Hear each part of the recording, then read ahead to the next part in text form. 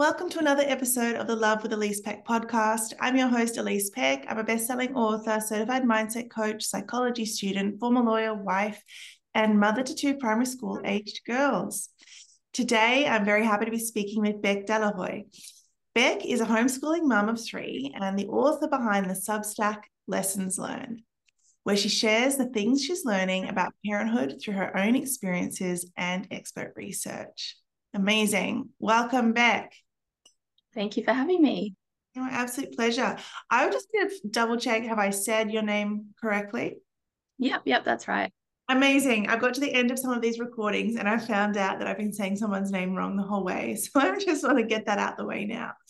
All right. I would love to, first I'm going to go off my little script and just follow my curiosity in this one and ask a little bit about Substack. So, my husband has briefly mentioned it as this platform for bloggers, but I'm not fully across what it is. So would you mind explaining to anyone listening what a Substack is? Yeah, so it's kind of like a platform for bloggers, but it's so much more than that. Like we have so many high-level academics who are using Substack as a long-form way to share their work. So it's just a really, really connecting place to be. There's a lot of people who are sharing really important work, and it's just, yeah, it's a lot of fun to write on there, and it's a lot of fun to make connections on there as well. Wow, you've certainly just in that tiny snippet really piqued my interest.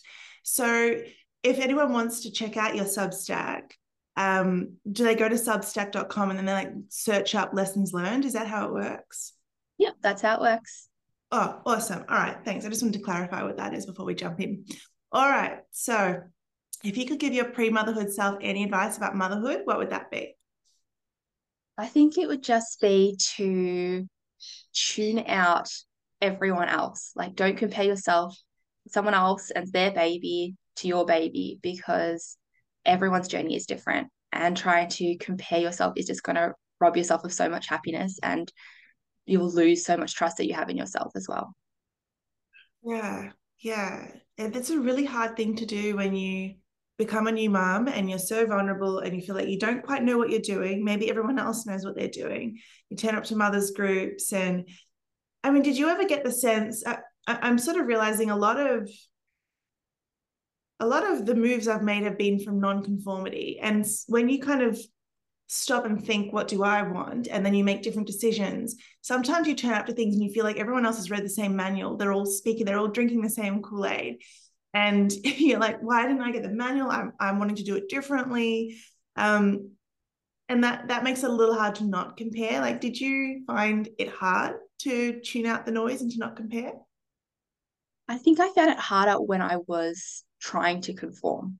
Like when I first started as a mother, I didn't, read any books or anything. I was just kind of going along, hoping that I'd just figure it out. And I had all these other moms and all these other babies who were sleep training and their babies were sleeping through the night. And I had a baby who just wouldn't sleep, he wouldn't nap. And I thought, that I needed to try do it their way. And it wasn't until I kind of stopped trying to conform and I started following my instincts and realizing that it's okay to have like a contact nap and it's okay to do attachment parenting and I can be different. I think that's when I started to feel a lot more empowered and a lot more confident in who I was and how I was doing things. Okay, so have I got this right? Essentially, when you started listening to yourself, you stopped caring so much about what anyone else was doing. Yeah, like when I was looking more at them and trying to be like them, I felt like I wasn't measuring up because I wasn't doing it like them and it wasn't working for me. But when I tuned that out and said, you know what, I'm going to do what feels good for me and what works for me and my baby, that felt a lot better because I suddenly saw that, I was happier, he was happier, and it just felt better. Yeah, I love that. It reminds me of that saying, the more you love your decisions, the less you care if anyone else does, or the less you care about judgment. And I'm not sure if you've come across that, but often it's when we're out of alignment or not living true to our own values that we start looking at what everyone else is doing. And I think, yeah, really good advice is try to figure out, how do you figure out what it really is right for you? Like, how did you figure out? Some people are like, what is the inner voice? I never got an inner voice. I never got an instinct. Like, how did you figure out what was right for you? I think in part it was, hmm, I think in part it was turning to the research. Like the first parenting book I read was Save Our Sleep, and that was awful because that was like that was one that was recommended to me in my parenting group. And, I started to obsess about, the 7 p.m. train and things like that. And I realized that that wasn't working for me and it wasn't feeling right. And it took me a bit longer before I started to look at like higher level research, like how have humans been parenting for thousands of years? And that when I started doing that and following that sort of stuff, I realized that what my instincts were saying was hold my baby. And that's because we've always held our babies. And my instincts were saying sleep with your baby close to you. And that's because we've always slept with our babies close to us. So, yeah, looking at that higher level research, the evolutionary perspective really helped me see, okay, this is what my instincts are saying, and this is why. And that's okay. And that's a good thing to follow. Yeah, I love that. I mean, the amount of people that say they were gifted Save Our Sleep, it's just, I was gifted Save Our Sleep and I was gifted Baby Love. So Save Our Sleep's by Tizzy Hall, Baby Love's by Robin Barker. And I'm so grateful that I read them and just felt horrified. I was just like, there was no part of me that was like, maybe I will do that. Yeah. And then I sort of was lucky to come across a talk by Dr. Howard Chilton, and that opened up my eyes to the professionals saying, actually, it's best for your, I mean, he's a pediatrician and infant neonatologist. And he was saying, nurture and hold your baby. And then I wanted to have the baby in the bed, and I found 3 in the bed. I found the continuum concept. I found, yeah, what's the one by Dr. Sarah Blackwell? Gentle birth, gentle mothering. Anyway, I'm just, Oh, yeah, yeah. the calm. No, I know what you're talking about. The Gentle Sleep book. Well, That one? it Sarah gentle. Rockwell Smith. Oh no, this one's she's a GP, and it's a gentle birth, gentle mothering. Okay. I think the point I'm just trying to make for anyone listening is like we hear about these mainstream books all the time, but just Mm. awareness that hearing that there are so many great books out there, and just to remember that like the best-selling books, it's because they're good at marketing. It's because this is going to be really intense, but just to remember that a lot of marketing is finding like a pain point and then saying that you have a solution. And a lot of it is smoke and mirrors, but like that's how Hitler worked. He would find the crowd's pain point and then offer them solutions. And because their pain was so strong, they were open to his crazy solutions. And I think it's so important to know in life, there's not always solutions for everything. You're not meant to solve some stuff. You're meant to surrender to some stuff. Like, when nature burns down the trees, like there's no solution. They have to slowly regrow. Like you've sort of trusting Mother Nature's rhythm. But yes, you've just reminded me how we're often gifted these books that are appealing to a pain point that sometimes you're not really meant to solve. And by solving it, you're kind of taking a knife to Mother Nature's work. And sometimes you're in that phase of life to learn that like nature is here to teach you how to work at nature's pace and work with nature. So I would love to, if you could briefly describe your early mothering years then. So you're tuning in and your baby's not really much of a sleeper. What's that first year or two like? Yeah, so the first year of motherhood was like so beautiful, but it's also the time I most wish I could go back and do again. Because it was the time when I was trying to get my baby to sleep because people were telling me, he needs to sleep through the night by this age, he needs to nap, at least an hour and a half at every nap. And he was awake up multiple times a night, needed a cuddle, needed some milk to go back to sleep, only would nap 20 minutes at a time, sort of baby. And so I had a lot of anxiety about that. And I was trying so hard to, put him down drowsy but awake, and it just never seemed to work. And I really thought it was because I was doing something wrong, and that it was my fault that he wasn't sleeping and I was going to, ruin him for life if he didn't learn to sleep, because that's kind of the messaging I was getting. And it wasn't really until I was pregnant with my second, which was just a little bit after he turned 1, that I realized, it's not sustainable for me to keep getting up and putting my baby back in bed. I just was getting sore hips and I was just not comfortable getting up and down multiple times a night. It was just pregnancy pregnancy is tough. So I just gave up and I just brought him into my bed and realized that this, he was sleeping so much better. Everything was working so much better. Everything I was starting to read by that point was just telling me that that's the way to do things, that that's a better way of doing things. And I realized I just needed to trust my guts. So by the time the second one came around, they're only 20 months apart, so they're pretty close in age.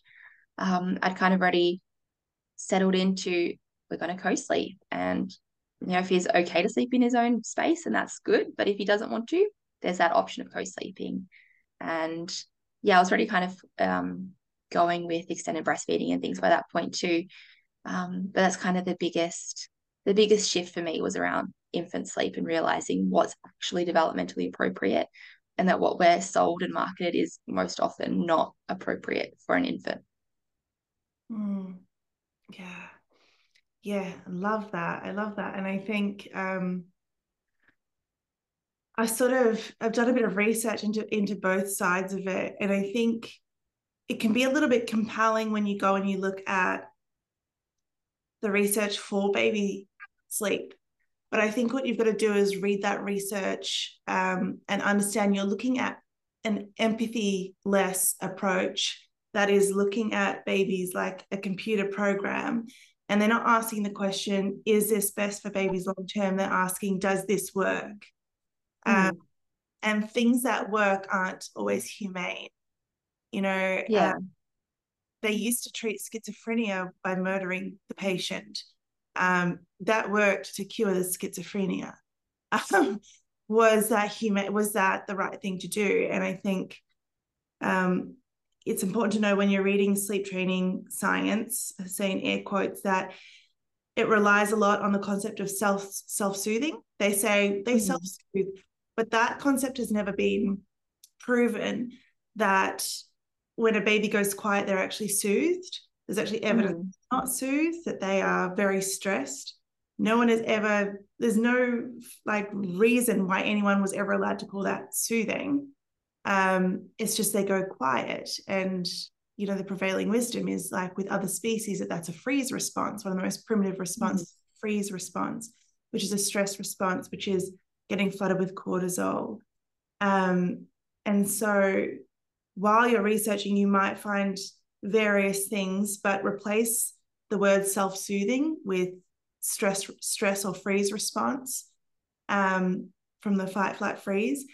And also look at, really consider the intention behind this science, because I've read some and their goal is to figure out how to get rid of the parental instinct to pick up their baby. They're like, our biggest barrier to this is that parents don't always want to do it. They're trying to figure out psychology hacks to influence and to hack into a parent's brain and influence them to not do what their instinct is telling them. So just think when you're reading that, just for anyone listening, that just think, why are these people looking at what is natural for a parent and trying to find ways to overcome and hack the natural brain to get them to not listen to their instinct? Just really zoom out and look at the intent. Whereas if you look at the intent of the science from like Dr. James McKenna and Alan Ball, Elaine Barry, it's like, what is the intent here? The intent here is just to protect history, anthropology, biology, babies. On the one hand, it's like, how do we control these things? That's a sleep training camp. And on the other hand is, how do we best nurture and make sure that these things grow up with a long-term view? So I just pop that in there because I've done so much social media action on this that I've seen in the comments what comes up, that I'm trying to address all the objections in the comments as we go, with people saying, I've got science too. And the other thing I will say on bed sharing is when you're looking at the statistics, they're not true statistics, because they include in bed sharing statistics, like safety statistics, they include people that have accidentally fallen asleep under the influence on couches in unsafe situations. But when they actually look at just people that are following Dr. James McKenna's Safe Sleep 7 guidelines, then the risk of SEDS becomes the lowest. So bed sharing is actually protective. You just have to know how to wade through all the information available out there to to understand that. Thanks for letting me pop all my tidbits in here. No worries. You're talking, I'm hearing like what people have said, as I've said similar stuff online. So I want to know, what was your life like prior to motherhood? I was a student, so I was studying psychology. Um, and I actually didn't have much of a like married life before motherhood. I got married, was pregnant within 3 months. So our first baby was born the day after our first anniversary. So I guess I didn't have much time to settle into who I was before I started having kids. I was only 22 when he was born. So yeah, I feel like I've kind of come into my own person at the same time as becoming a mother and trying to figure out who I really am, what my identity is, all at the same time, which is, it's interesting, but it's fun. Incredible. And how old are your children now? 6, 4, 1.5. Amazing. I've just got to say, I don't know if it's the right thing to say or not, but I think that's such a good age to be having babies, like fertility wise and all this sort of stuff. And I say that because not many people are telling any women this anymore. They're all like, you can wait till your 40s. And then as soon as you go in to see the midwives and stuff, you find out, hang on, younger was probably the best thing in terms of keeping my options open to have more children, in terms of how vital and vibrant I'll be and that sort of stuff. So it's really cool to see someone that made that move younger than I see a lot of people around Sydney. Yeah, I think there's a lot of economic pressure as well to, wait until you've bought a house and things like that. But in a way, it kind of worked so well for us because when we first got married, we had nothing. And so we didn't miss that I wasn't having an income. We didn't miss, any of that. We just always had nothing kind of, and we've just kind of built it up. So everything that we have now feels like such a blessing. And it's never felt like kids have taken away from that. Oh, I love that. I love that. And I think that the kids have no idea in the first, especially 3 years, like they're like, is there breast milk? Is there some arms? And then they, like, you are their home at the start. And like as they get older, they start realizing the world around them more. But yeah, it's really not necessary in those early baby years to have much at all. We were sort of similar. We'd moved to Sydney and we had just a small apartment. We sort of burned down the life we had in Melbourne, where we had like owned property and all this sort of stuff. We burned it down to follow our passions. So we didn't have much by the time we had children, but it has grown. It's a similar thing. You do feel appreciative for each layer that gets added on. And I feel like there's some sort of magic to how your resources grow in proportion to whatever stage your children are at. I don't know if that's just been our experience, but yeah, yeah, I love that. Um, so then, when did you decide to be a stay-at-home mum? I think it was something I always planned on doing. My mum was a stay-at-home mum until I was I think about 11. She went back to study.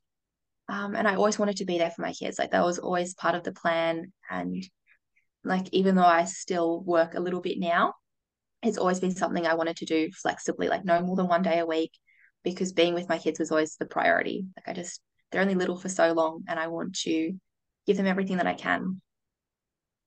And have you found it easy to find like-minded people that also feel that way? I think it's easy and then it's hard at the same time. Like it's easy to find stay-at-home mums when their baby's like 1 and then everyone starts going back to work and then like you find a new mum friend and then situations change and they go back to work or things like that. So it's hard to find a stable, I guess like a stable group. It is a lot easier in the homeschooling community because there's a lot more stay-at-home mums there. Um, but yeah, I didn't find that until this year. I wasn't really planning on homeschooling. So yeah, now I found some other stay-at-home mum friends. But yeah, it's not something that's easy to do. I'd love to. Yeah, I totally agree. Um, I find it's almost rare to speak to someone who's like, I wanted to stay home with my kids. So that's why I asked if you knew many other people, because I found out it's been rare to come across that. I'd love to hear about how you came to homeschool.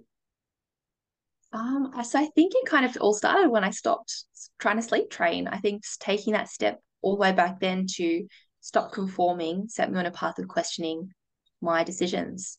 So then, it became a decision of do I want to keep breastfeeding when my child turns 2? Because that's not normal, like in our society, to keep breastfeeding really beyond 1.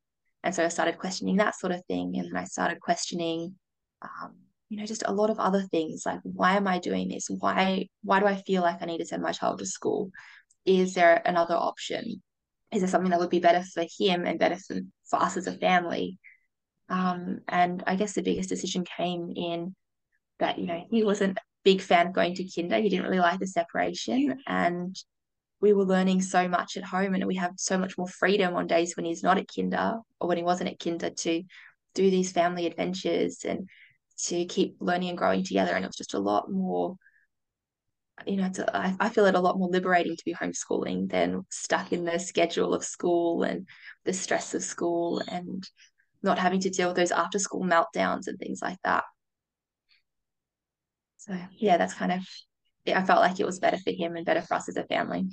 And so what is it like? What is homeschooling like? You do meetups with a community from time to time, but you have mainly sort of unstructured days, like when they Yeah, so we've got like a gentle rhythm to our days and our weeks. Like every Wednesday we have a nature group, and we've got another homeschooling group we meet with every Friday. We've also got a couple of friends that we do occasional excursions with and get out and explore things according to our interests. And then our days also have a rhythm as well. So we'll do stack time, story time. So we'll do some reading together then. We also do learning activities, I call them. And we can do that, at any time of day, whenever it suits us best. And we also do project time where we dive deeper into a topic that he's interested in. And it's just, yeah, just like a gentle rhythm. There are some weeks where we don't really do much structured or formal learning at all, but there's just so much that happens spontaneously. So I'm never stressed about like following a curriculum and keeping up with peers or anything because, we might be behind in one area, but we're so far ahead in others just because that's where his interests lie and that's what we're following at that period of time. I love that. It's like following his values and his interests and his curiosity, which is great, which is often what um, when you're doing mindset coaching with adults, you're trying to navigate them back to. You know what I mean? Like, well, you're not trying, you're unpacking what actually really is their values, what really lights them Mm. up, and getting them on track with that. Because some people get off track and they wake up one day wondering, like, who am I? Mm. That's really cool that so young you're nurturing, them to follow their own curiosity. So your eldest is 11, you were saying. So you've been doing, 6. oh, 6. Sorry, I don't Yeah. know. I was going to say, so you've been doing that quite some time. Okay, no, just a year you've been doing that. So then Mhm. how are you going balancing 3 children? Um, so it's actually not that hard, I find. I find it's easier having 3 than 2.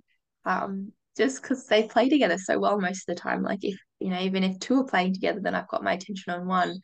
Um, but I think I'm really lucky in that they are like all 3 of them just such good friends and so kind to each other. And I know some kids clash a lot more than others, but I've been really blessed to have kids that get along really well with each other. Oh, that's so beautiful. All right. So, yeah, having 3 has been, some people say it's like a whole lifestyle shift once you go to 3. Sort of needed a different car, a different holiday, different, all this sort of stuff. But it's been seamless for you, it seems. Yeah, well, it's been a lot easier than going from 1 to 2. I found that was a bit more of a shock because it was like, oh, now I have to split my time, split my energy. Whereas going from 2 to 3, I was already splitting my time. But now when I was giving attention to one, the other one wasn't alone. They had, a little sibling buddy to keep them busy. Yeah, oh, that's beautiful. Yeah, that's true. Yeah, I found the change from 1 to 2 was intense. But then once my youngest got old enough to be a playmate, it became much easier. It's actually Mm, easier because they play together. But in that first year where one's a baby, they can't really play much. It can be a little bit tricky. Um, mm. yeah. So what have been your greatest challenges of being a responsive parent? I think the biggest challenge is not burning out because our children have needs and they're very big needs when they're little because they can't meet a lot of their needs for themselves. They can't when they're 6 months old, if they're hungry, they can't just go to the cupboard and get a snack. They have to ask for milk. And in the early ages, there's so much that only I can do as the mother. And unfortunately, for most of us, our village is non-existent. So where we could just pass up the baby and be like, hey, I need a nap, look after the baby, I'm going to nap. We can't really just do that because our husbands are at work, our neighbors are at work, our parents are at work, and a lot of the people we would traditionally rely on to help us out are all out of the home or don't live near us. And that's just kind of the norm. So it's really easy to try to be the village as just the mother. And when you do that, it's so easy to burn out. And, I think I've definitely reached moments where I've gotten very close to being completely burnt out and trying to keep being calm and keep being a kind, responsive parent when you're so worn out is really, really hard. Yeah. Yeah. And has there been anything that you've learned that helps you to not get burned out? I think it's reminding myself that I can't be the village by myself. So when I do need a break, it's trying not to feel guilty about saying, hey, mum, you come take the kids for the day, and then not feeling guilty if I just, watch TV for the day, if that's what I feel like I need to do. It's not trying to always be productive and not trying to always get through the to-do list. And like knowing as well that in those days where there is no one else who can really come in and help, it's okay to have a do nothing day and where all I accomplish is just feeding the kids. If the house is a mess at the end of the day, that's okay. If my mental health is intact, that's more important. Yeah. Yeah. Motherhood really shines a light on what's actually important, and it really teaches you how to rest, because it's like if you don't learn that lesson, you're going to burn out really hard. So I kind of love that in a way. It's sort of you can't escape learning about rest and just, not judging yourself, just taking the pressure off a bit, because you just won't cope if you try to be too perfect. Yeah. Awesome. Yeah. So what have been the greatest rewards of being a responsive parent? I think it's just seeing how happy my kids are. Like they feel so secure in the love that I have for them. And because they're secure in that, they're able to share that with each other. So like I love seeing moments where one of them is crying. Oh, sorry, I've got um oops. Yeah, like seeing moments where one of them is crying and the another one comes in to calm them and comfort them because they've experienced so much of that love and so much of that kindness that they know how to give that to each other. Wow, that's beautiful. So, and do you think that's because you've been role modeling and meeting their needs that way, that that's how they've learned, that that's how we treat other people when they're also upset? I think so, yeah. Like I think I've always tried to encourage them as well to be kind in those ways. So when one of them is crying, I'm always like, hey, let's go give them a cuddle, let's give them a toy, let's see what they need. And yeah, just by being responsive to their needs, it's helped also to role model how we can be responsive to others. Yeah, absolutely. It's absolutely been my experience too. We just got the school reports. It literally says in my eldest daughter's report about her empathy, how she has such beautiful empathy. And I had mothers tell me that this year they requested their children to be in her class because their children told them, the mothers, oh, really like, my eldest daughter, because she's very caring and she's always the one to check if someone's having a hard time, and like that empathy has really come through. Um, so it is very powerful. It is sort of almost like karma. What you give your children, they will then pass on to those around them, and in that way you Mm, can really beautiful ripple effect um, of love. Really, it reminds me of this. I say it all the time. I'm really into it, but this Beatles quote: "In the end, the love you create is equal to the love you make." And it's like it might just seem like one child that you're pouring all this love into, or two or three, but when you think about how many lives they're going to touch, the work of mothers is just so valuable. And so, on that, I mean, do you feel like the work you do as a mom, as a parent, is valued? no, I wish it was. I know I value it. and I know my family values it, but it's so easy to get caught up in feeling like you're not doing enough, especially because the work that we do as mothers gets undone so quickly. Like you can be sweeping the floors all day and there'll still be crumbs at the end of it. And you can, tend to crying children all day. And at the end of the day, they're still going to cry one more time. Like there's nothing that you do that stays done. And everything that you're doing is you're not going to see the benefits until 10 or 20 years for a lot of it. Like it's a really long-term game. And I think our society is really focused on numbers and seeing benefits in the short term. And as a result, motherhood really isn't valued as much as it should be, Yeah, I agree. which, yeah, I think that's sad. Yeah, I agree wholeheartedly.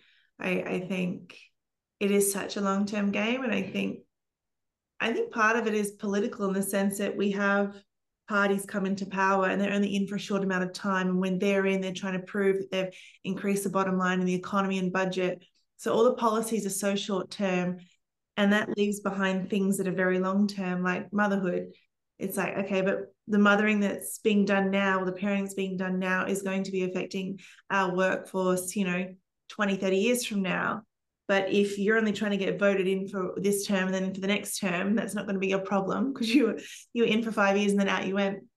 Um, then yeah, you don't really care. And I think that therefore policy, society structure, the culture really leaves behind um, motherhood, which is more at the pace of nature, which is more you've got to sow seeds now that will flourish later. And I just want to share for anyone listening that like there is a light at the end of the tunnel. Um, yeah, I just felt like I just poured and poured and gave and gave and gave in those early years, like so incredibly much. And there was like beyond getting any positive validation, there was like the opposite. No matter what you did, there was a child that was still not satisfied. Mm-hmm. Wrong snack or the wrong this or yeah, there was never a moment at work you do a task, someone acknowledges it, you have ceremonies and get certificates, and someone, there's so much acknowledgement at work compared to even just an email someone writes back thank you. Like you don't even get something that simple in motherhood. um it's just give give give, and then it's just negative reviews, for Yeah. years. um I mean, you do get that beautiful time when they fall asleep in your arms, and it's like that is so rewarding, isn't it? It's like, oh, when they surrender and then they're asleep, and you sit there and you're like, you feel a sense of achievement in that moment.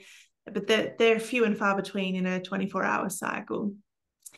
And I just want to share that though, now that my eldest is 8, it does get it's been super rewarding ever since she was about, I don't know, 6, 7, 8. It's like you start to see some of those seeds that you sowed flourishing in a little way.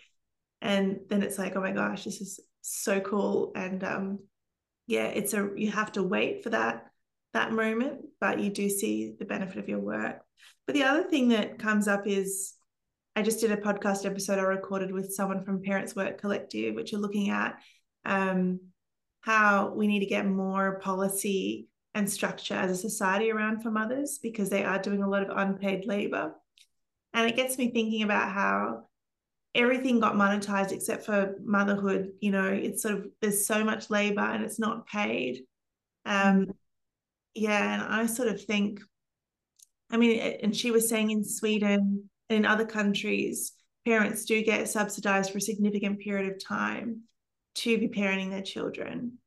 And I think in a society where, people aren't having that many babies now, it's just too expensive, and um, women are more, we've been trained, we've been conditioned from such a young age to be way more focused on our careers than on having children. We're now sort of seeing the aging population where we don't have enough new coming through to match and support the needs of the aging population. It makes me feel like that there needs to be some subsidy or some payment to people that do choose to be stay-at-home parents for their labor. What do you think about that? I think that'd be a good idea. Like we already do so much subsidies for childcare so that women can work in paid employment. But I think the work that we do at home is just as important, even if we can't put a solid economic dollar on it and say this is how much it's worth. I think because I do a little bit of both. I do a bit of paid employment as well.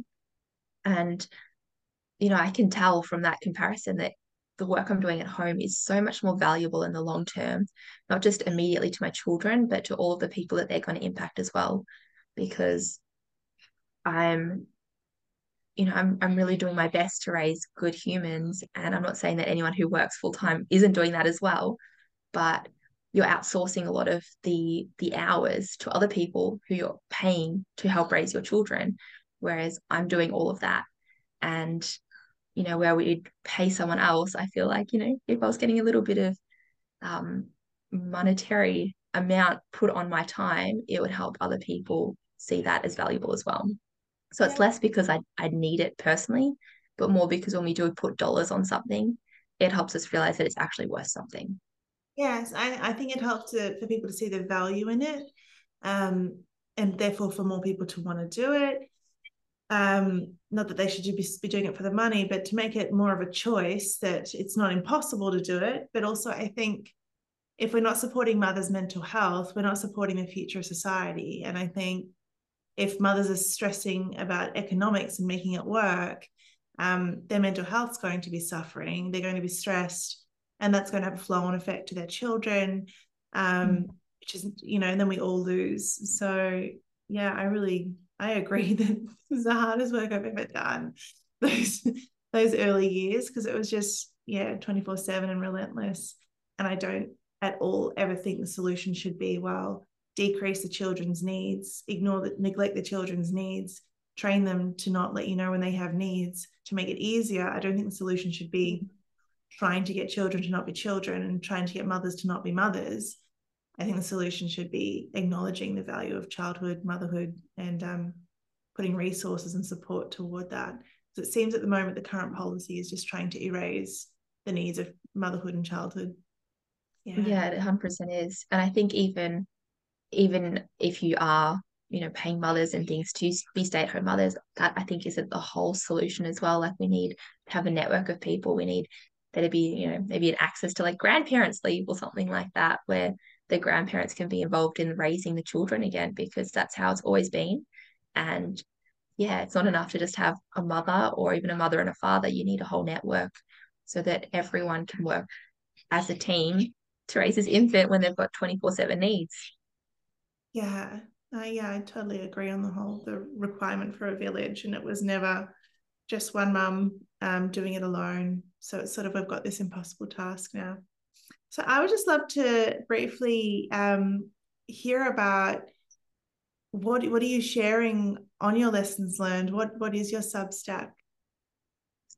So yeah, I cover pretty much everything parenting from infants up to about 6, because that's where I'm up to. But a lot of the lessons that you do learn when your children are little applies to parenting teens and older kids as well. So it's all about learning, I guess, how to be an intentional parent. And I've covered topics like baby wearing. I've covered topics about co-sleeping, also just tantrums and negotiating and communicating fairly with your children.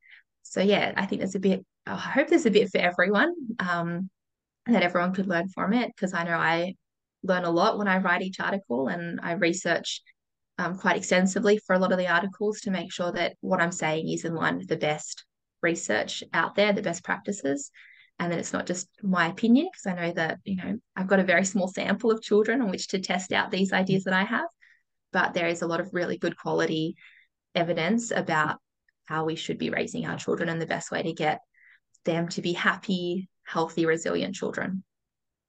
Sounds terrific. Sounds great. Amazing. Well, Beck, thank you so much for your time today. I know it's really, well, I don't know, I've only got two, but I imagine it's very hard to find just a window of opportunity when you've got three children, um, especially little ones. So I really appreciate you being able to chat with us today and to share a lot of your wisdom. Thanks so much. Thank you so much for having me. It's been such a joy chatting with you today. My pleasure. I just want to ask, is there anything that you didn't get to share today that you wish I had asked you or mentioned? Is there anything that I haven't touched on that you sort of were hoping to share? Nothing I can think of. I think, we've covered a fairly broad amount of topics. But yeah, there's always more that you could dive into. Motherhood is there's so much to talk about. So yeah. Awesome. All right. Thank you so much.